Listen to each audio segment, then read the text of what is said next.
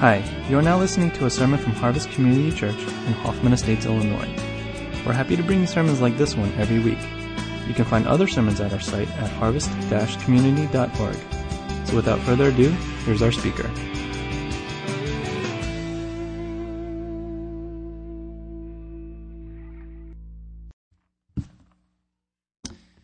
Good morning. This morning we're continuing in the series that we've been talking about this new year, the Reach series. We've been talking about reaching up for God, trying to connect with Him, reaching across as a community of believers and reaching to one another, and reaching out into our community. And I'm sure as I was introduced as the pastor of outreach, you're probably ready to hear a good sermon on outreach today. That is not the case. I'm here to talk to you about reaching across. Last week, Pastor Dave spoke about how we are called to spur one another on. And I wanted to share some thoughts from our experience of living overseas, living in Spain, living in a very small community of people who love Jesus together, and things that I think that we can learn from that as Harvest Community Church. If you could turn with me in your Bibles to Colossians 3. While you turn there, I want to share with you a story. Last fall, I got an email, and I got an email, Pastor Dave got an email, Pastor Frank got an email. We were invited to Paul and Jen Cho's house for a night of Iron Chef. I don't know if you've ever watched the Cooking Network. I actually haven't until recently, but I saw that we were going to the Iron Chef this contest, and they asked us to be the judges. I was like, whoa, that sounds like fun. Food, judging, I don't know what's going on, but it sounds like a lot of fun. So my wife and I and our daughters, we watched some of the Iron Chef episodes to come prepared and know what it was that we should be doing during this Iron Chef thing. So they had two teams. They had a team of guys and they had a team of women. And they got together early in the afternoon at like 3. And they started, if you've ever watched Iron Chef, there's two teams or two cooks or two chefs. And they're master chefs, and they cook off against one another, and they have a time limit. On the show, I think they have an hour. And when they get there, they bring all their supplies, everything that they think they need, but they don't know one thing. And the one thing they don't know is the secret ingredient. There's one secret ingredient that they have to use in all the dishes through the whole meal. And so they have to make this whole meal around this secret ingredient that they don't know until they arrive. So they have to come very prepared. So we got there. We didn't get there till later, but they got there at 3, and they got their secret ingredient. Their secret ingredient was squash. So they had to make an entire meal around squash. When I got there and we heard that, I was like, wow, that's amazing. I think I've eaten squash like twice in my life. I don't know what kind of foods you can make out of that. So all afternoon, these two teams, they labored, and they worked very hard to prepare a very nice meal, 2 very nice meals. And Frank and Dave and I, we got there later in the evening. We got there, we were relaxed. And they said, just have a seat on the couch and just wait. We're preparing some final things. The time limit's almost done, so just relax there. So we sat, we relaxed. It was really nice. We just kind of hung out. We watched the football game. And then they said, well, okay, it's time. Time is up. And the two teams have to bring whatever they have to bring it to the table. So we're like, oh, great. So we sat there. We sat there very judge-like, trying to be very impartial. We had a list of notes that we took, and we tried each dish they brought out. We just tried a nibble of each one, and we tasted it, and we let it melt on our tongues, and we were like, I wonder how this is, what is this like? And then we got to judge it. We got to say, well, this wasn't quite salty enough, or this is a weird texture, or this plate, it was okay, but the food tasted good, but it wasn't presented very well. They could have made it more pretty when they brought it out to us. So we did that for, I don't know how long. We went through 2 4-course meals, and it was a lot of fun. But we kind of nibbled each thing, and we had a very strict idea of what was going on.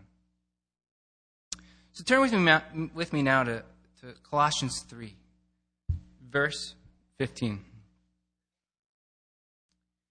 It says, let the peace of Christ rule in your hearts, since as members of one body you were called to peace, and be thankful. Let the word of Christ dwell in you richly as you teach and admonish one another with all wisdom, and as you sing psalms, hymns, and spiritual songs with gratitude in your hearts to God. And whatever you do, whether in word or deed, Do it all in the name of the Lord Jesus, giving thanks to God the Father through him. I want to quickly look through the whole chapter of Colossians 3, but I'm just going to give you an outline of what's happening here. In verse 1, it says, "Since you have been raised with Christ, set your hearts on pursuing all of your wants and desires, and living the most comfortable life that you can." Oh, I'm sorry. That's not what it says. It says, "Since then you have been raised with Christ, set your hearts on things above, where Christ is seated at the right hand of God." Verse 5 says, "Kill your earthly nature. Put to death, therefore, whatever belongs in your earthly nature." And he gives a list of things that we should eradicate from our lives. Then in verse 12, it says, "Therefore, God's chosen people, holy and dearly loved, clothe yourselves with compassion, kindness, humility, gentleness, and patience." So our first step in reaching across is reaching up. Did you see in verse 1, our first step is, since we are raised with Christ, we need to set our hearts on things above. That is our first step in order to be able to reach across in our community. He says the next thing, kill your earthly nature. Put aside those things of this earth that draw you and that distract you from where I am calling you. And in verse 12, he says, get dressed up and look like me. Give yourself a spiritual makeover. Get dressed up in my wardrobe. Put on my clothing, compassion, kindness, humility, gentleness, patience, forgiveness. How are you dressed in the eyes of God? You know, we often look at how people appear to us on the outside. That is not how God looks at us.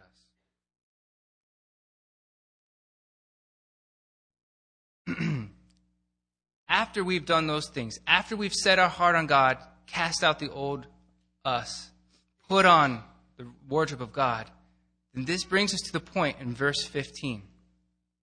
Let the peace of Christ rule in your hearts. Let the word of Christ dwell in you richly as you teach and admonish one another. So we do those other things in order that we can teach and admonish one another.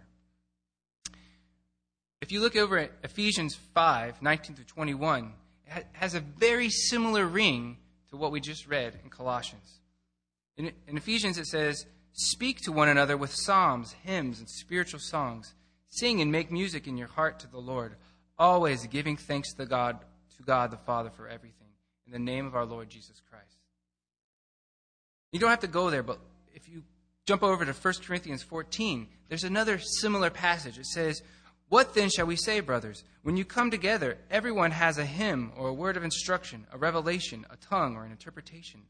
All of these must be done for the strengthening of the church. If anyone speaks in a tongue, 2 or 3 at the most should speak one at a time, and someone must interpret."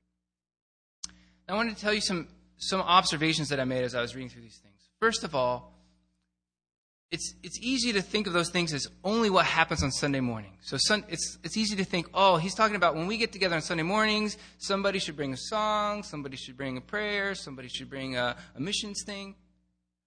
But as I was looking through these, Colossians and Ephesians, they're not really speaking specifically to what happens on a Sunday morning.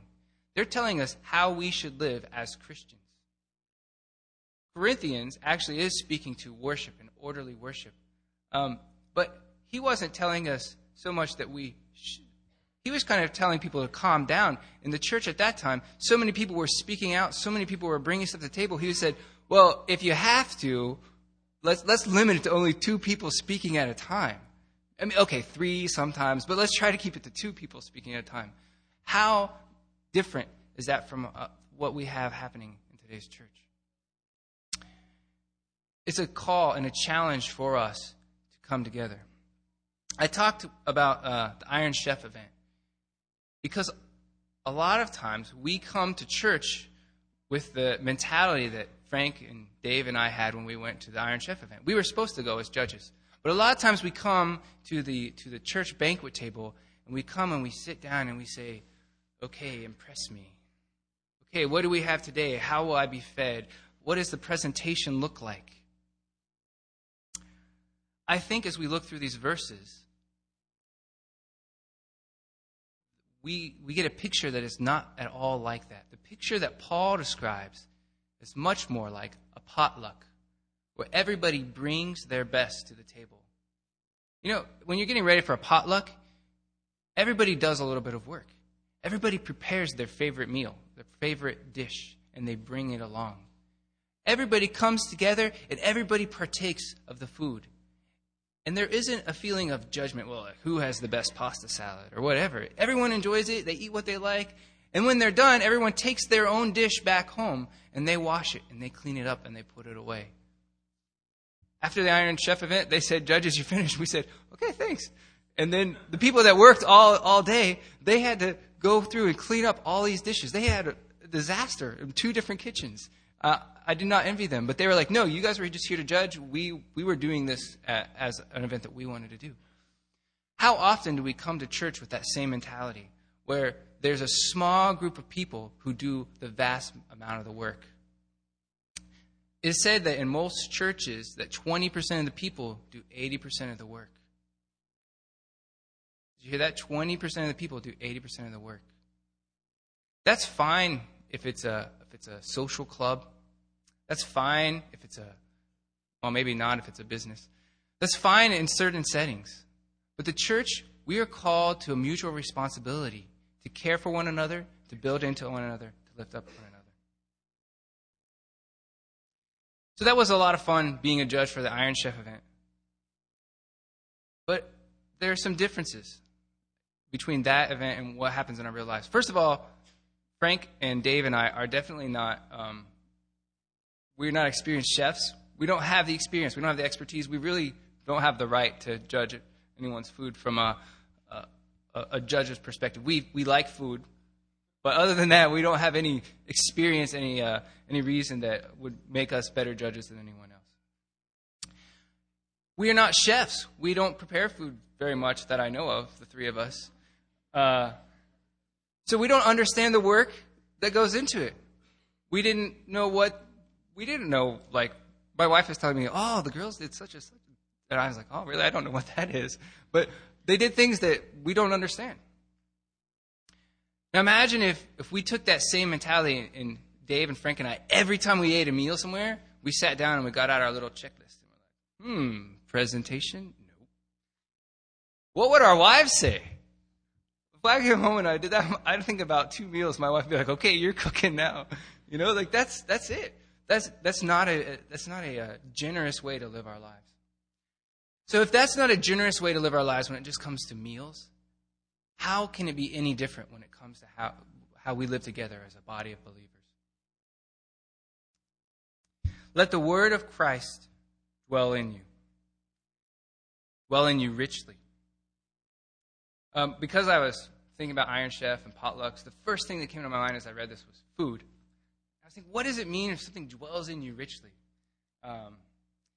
When you eat a food that's rich, it's normally intense. The thing that comes to my mind is Spanish coffee. It makes American coffee taste weak and watery, and the Spanish coffee is thick and rich, and you drink a little cup like this, and you're like, "Whoa!" Like it's like awesome.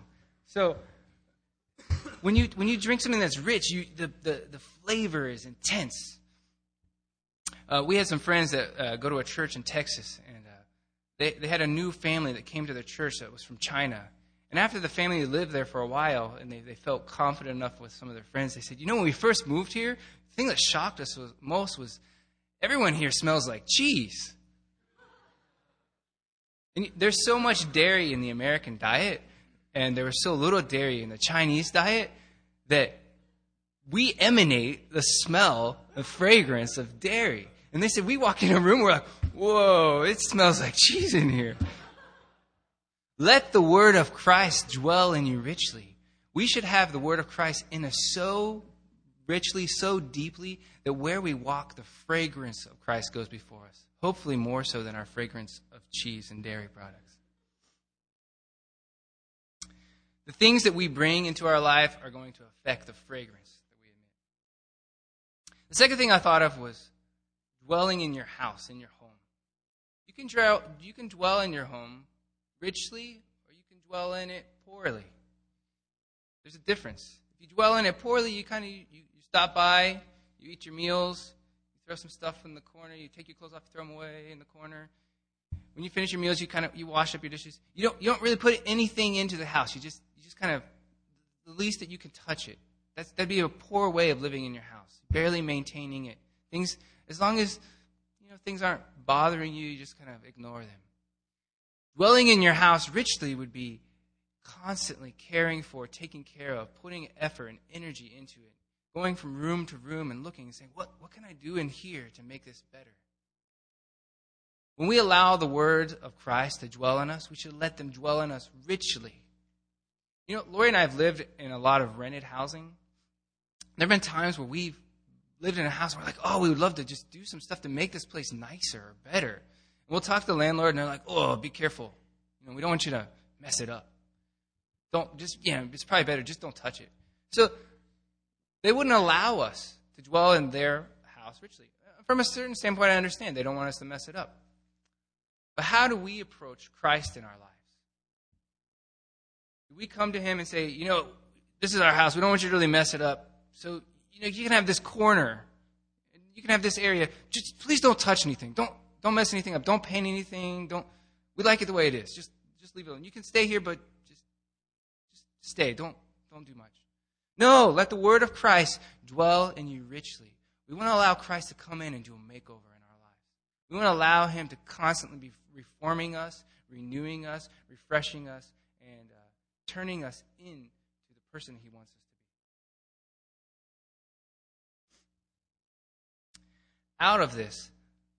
Out of the word of Christ, we are to admonish one another in all wisdom.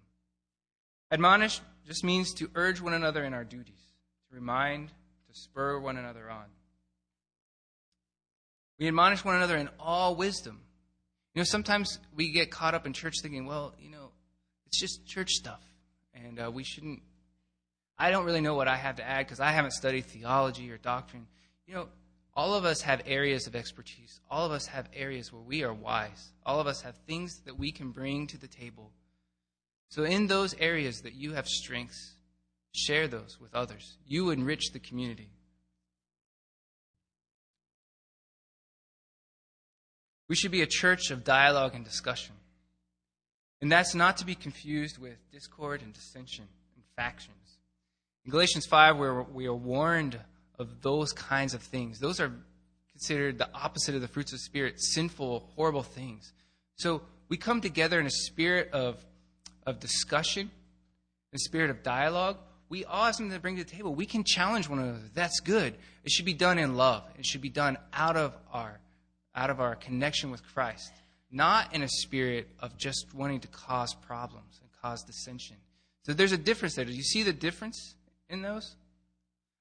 There, on one hand, it's okay to dialogue and to challenge. It should be done in a heart of love and a spirit of love. That's a challenge, and that's difficult, and it's sometimes a difficult balance to watch. But don't be afraid to challenge one another, but do it in love. And our motive should be for the strengthening of the church. When we were in Spain, we actually did take these passages and we tried to live them in a very literal way in our community. We didn't have a head pastor. We had 4 couples. And so what we did when we got together on Sunday, we said, everybody this week, during your times as you're praying and as you're seeking God, you bring what it is you're learning this week. You bring it next Sunday, and we're all going to go around and we're going to share what God has been teaching us. That's hard. That's hard to do every week. There were some weeks where, people just kind of pull up the Bible. I'll share this first. I like this one. And you could tell it kind of, we shared and it kind of fell flat. However, there were times where people were really in tune with God and were really spending time with him during the week. When we got together and we said, I've been reading this and this passage came out to me. Somebody else might share a song that they had heard or that they wrote. In the course of some of those meetings, there was a definite theme that came out. And it wasn't like we planned ahead of time, hey, next week we're going to talk about community. But there'd be a theme that would come out of those times and where we felt like God was very intentionally speaking to us through each of the different members, and it was on the same thing. It was a beautiful thing, and it really encouraged us that God was walking with us and that he was pouring into us. Some of the barriers that we have to reaching across in this way, I'm just going to go through these quickly. The first one is a consumer mentality. It's easy to come into our culture. Our culture tells us that we need to consume. There was an article in Brand Republic on how to appeal to consumers' inner desires. In the article, it says this: successful marketing appeals to the way our genes and brains work. In deciding which brand to buy, people use their emotions, attitudes, and memories, and with certain preset criteria, which I call the gimmies, the self-centered demands we all have for emotional fulfillment of our moods. As much as selfishness is viewed as a negative personality trait, it is innate. Focus on their wants. It's very dangerous if we allow this kind of thinking, even though this is deep in our culture, it's very dangerous if we allow this kind of thinking to enter into our church. In Matthew 6, Jesus said, "Do not worry, saying, 'What shall we eat? What shall we drink? What shall we wear?' For the pagans run after all these things, and your heavenly Father knows that you need them. But seek first his kingdom and his righteousness, and all these things are given to you as well." Our culture tells us to worry about what we're going to eat, what we're going to drink, what we're going to drive, how we're going to live, how we appear to others. That's all very important. Jesus said, don't chase after those things. We cannot come to church thinking, what am I going to get out of church today? That's a very selfish and a wrongly motivated attitude as we enter into our community together. The second barrier for us reaching across, and it's not that these are the only 4 barriers. These are just 4 barriers that struck me. Another barrier is that I'm not qualified. We often tell ourselves, I don't have the experience, I don't have the expertise, I don't have what I need to do. Kierkegaard said, the matter is quite simple. The Bible is very easy to understand. But we Christians are a bunch of scheming swindlers. We pretend to be unable to understand it because we know very well that the minute that we understand it, we are obliged to act accordingly. Take any words in the New Testament and forget everything except pledging yourself to act accordingly. My word, you'll say, if I do that, my whole life will be ruined. How would I ever get on in the world? The third thing that I have is that we're too busy.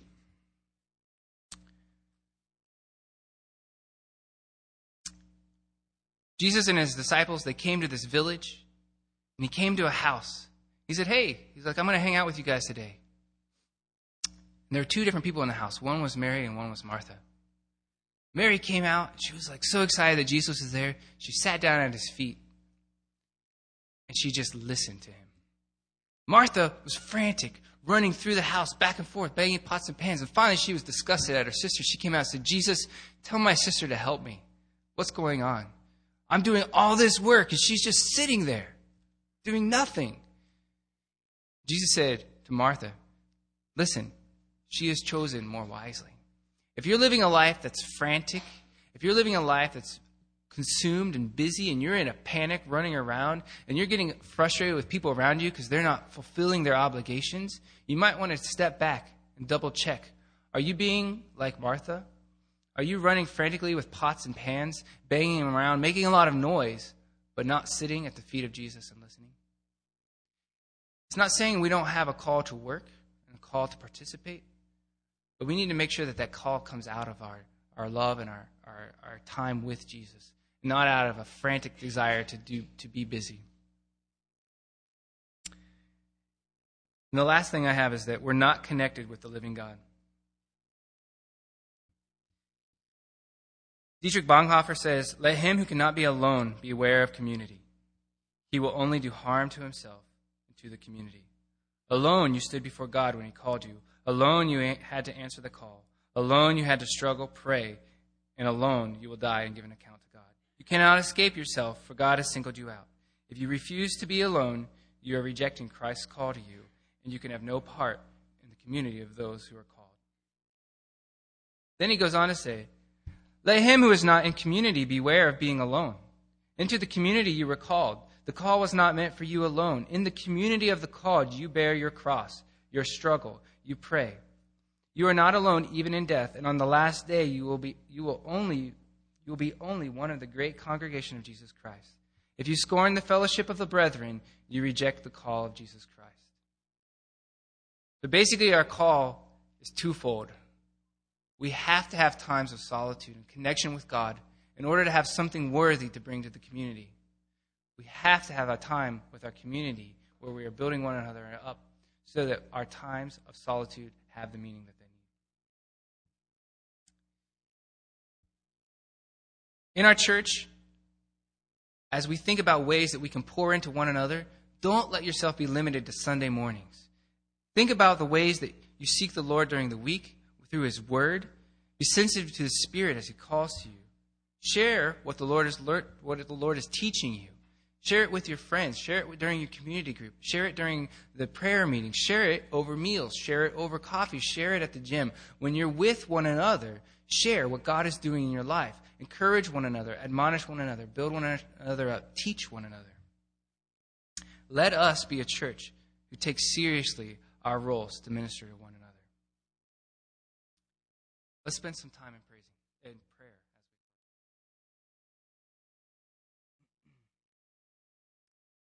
Father, we come before you as a church who desires to live in your will and walk in your ways.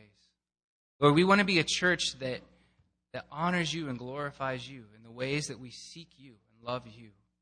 And out of our love for you and out of our reaching up to you, Lord, we ask that you will empower us to reach across and to minister to one another in our own community.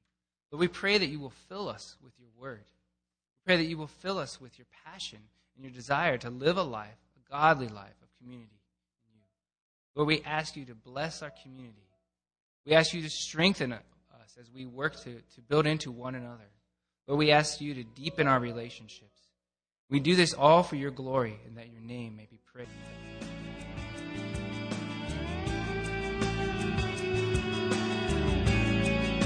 Thanks for listening to the sermon from Harvest Community Church. If you would like more information or have any questions or comments, check out our website at harvest-community.org. Thanks for listening.